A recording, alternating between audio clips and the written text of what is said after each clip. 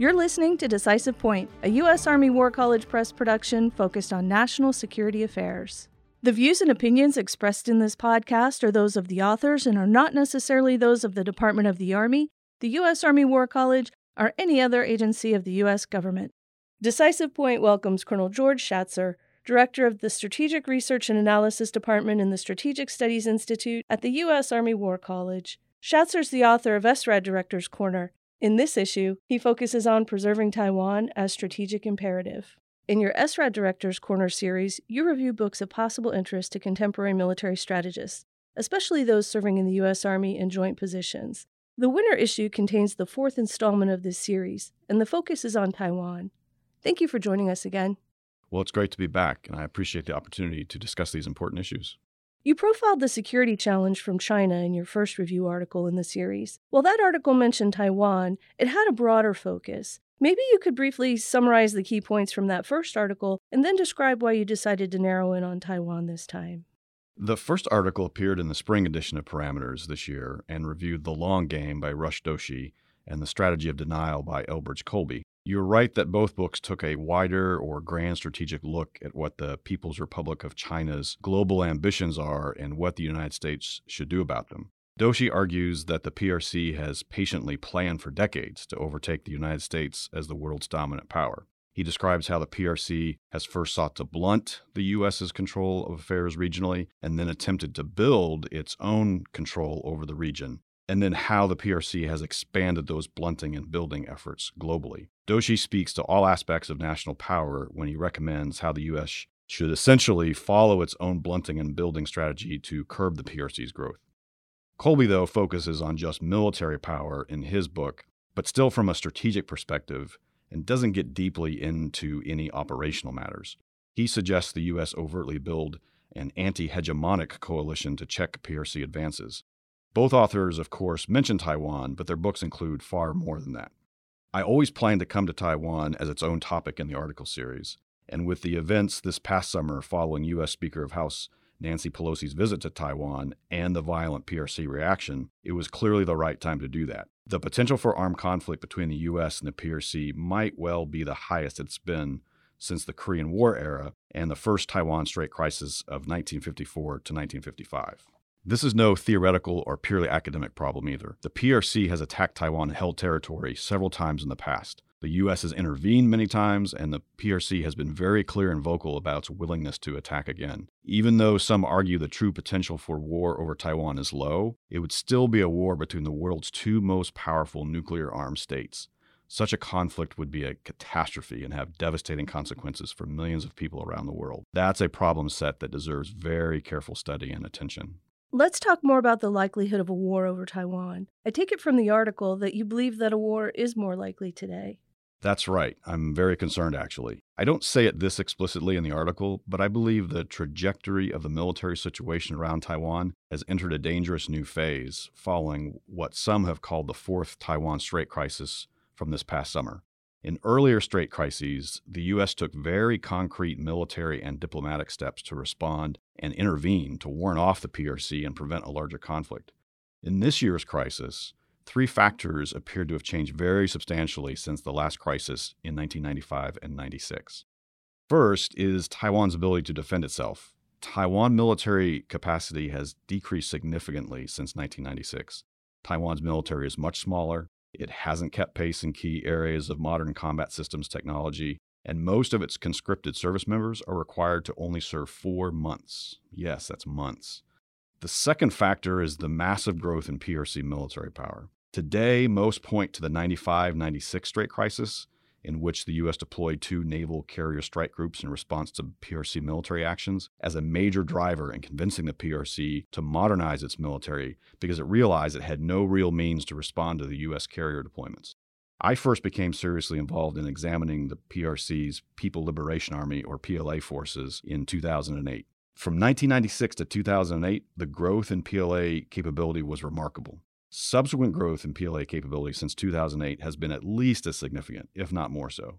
Relative to Taiwan and U.S. military capability since 1996, the PLA is vastly more capable and dangerous today. The third difference are PRC perceptions of itself and its perceptions of the United States. This is less clear-cut than the other two factors, but I think it's very likely the PRC is much more confident in its military capability to seize Taiwan by force today. Additionally, the PRC has seen a much more muted response from the U.S. to this year's Strait crisis. That might well have been a sensible way for the U.S. to diffuse tensions, but what signal did it send about U.S. resolve to defend Taiwan? Yes, the U.S. has made public statements reaffirming commitments to Taiwan's security, but lacking a clear set of military moves, I'm concerned that the U.S. may have fostered a PRC belief that the U.S. might not back up its words with deeds. So, taken together, I'm generally worried that the PRC has a much greater capacity to at least isolate Taiwan by force, and that the PRC believes it has much greater latitude to do so. What you're describing then is a major break from past history with the Taiwan Strait crisis. This history is the focus of the first book you reviewed. What does this book offer for strategists today? Bruce Elliman is one of the foremost experts on Chinese warfare, especially maritime operations. But his book, Taiwan Straits Standoff, does a great job of examining each past crisis in all dimensions. Understanding history is key to understanding PRC perspectives on warfare and on Taiwan, so Elliman's book is mandatory reading, in my view, for anyone engaged in this problem. The book was published prior to this year's crisis, which is actually good in that the book provides a clean perspective on everything that's come before. This short book is stuffed full, though, of valuable strategic insight about the importance of Taiwan, the past thinking of U.S. policymakers, patterns of PRC military behavior, and even how Russia factors into the equation. I thought the most valuable aspect of the book was the discussion of the various problems the PRC has faced in trying to act against Taiwan in the past, and the range of problems the PRC faces today. All of these are suggestive of strategic options the U.S. could use today to frustrate PRC aims. To mention just one is the fixation that the PRC has about Taiwan and how the U.S. historically leveraged that, especially during the Korean War, to influence PRC behavior. Elliman also reminds us that for much of cross-strait history, the PRC has viewed war with the United States over Taiwan as being pointless. The PRC has traditionally believed that they could gain control of Taiwan through propaganda and subversion. This win-without-fighting mindset is still fundamental to Chinese military thinking, and it holds great deterrent value. If the United States can encourage the PRC to cling to this idea, then maybe war can be avoided. Unfortunately, growth of PRC nationalism and impatience to quote-unquote reunify with Taiwan threatens to erode this barrier to conflict. It's worth noting, too, that Elliman recounts in great detail the U.S. Army-led non-combatant evacuation operation from outlying Taiwan Islands in 1955. It was a massive operation, eventually evacuating nearly 30,000 people, military and civilian, from the threat of PRC attack. I mention this because many question what role the U.S. Army could really play in a Taiwan conflict today.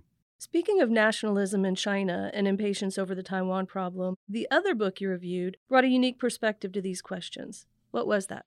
Correct. The Trouble with Taiwan by Carrie Brown and Kaylee Wutsu Wei offered a fresh, compelling take on the PRC Taiwan problem. The authors approached the issue through the lens of identity, how history, internal politics, and a host of other factors shape the way peoples define themselves and others. In fact, the authors assert that identity is today the key driver of the PRC-Taiwan rift and for the potential for war. They wade through some very complex cultural dynamics in a way that makes the core issues easy to understand for a Western audience. Put simply, the PRC views itself as the rightful and only legitimate leadership of the Chinese nation. And because the Chinese Communist Party has so clearly and forcefully proclaimed its historical and cultural right to control and re-empower the Chinese nation, the status of Taiwan is deeply and symbolically now a key component of the party's legitimacy. In effect, Taiwan is a test case for the party itself. If it were to give up on Taiwan or fail to gain control of it, this would call into question every other sovereignty claim the PRC makes to places, such as the South China Sea, Tibet, and Xinjiang. Relinquishing or failing on these claims would mean breaking up the Chinese nation, something the party simply can't permit. The authors further argue that because the PRC has grown wealthier and more powerful, feels its status has increased. And because the PRC believes it is more capable of forcefully seizing Taiwan, the PRC's desire for so-called reunification with Taiwan is now more urgent.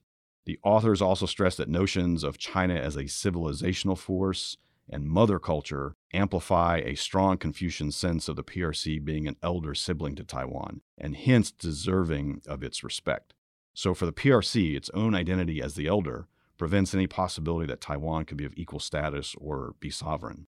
For all these reasons, the authors conclude that this is an intractable problem where, quote, To be fully China, to have the status it wants, to rank as a great global power, the PRC needs Taiwan to be part of it. What hope, then, is there that the Taiwan dispute can be resolved peacefully? Brown and Wu Tzu-wei offer that Taiwan's status as a democracy is actually a powerful defense because it means that Taiwan can always say it isn't ruling out joining with the PRC, that reunification is a possibility because its people may elect to do just that.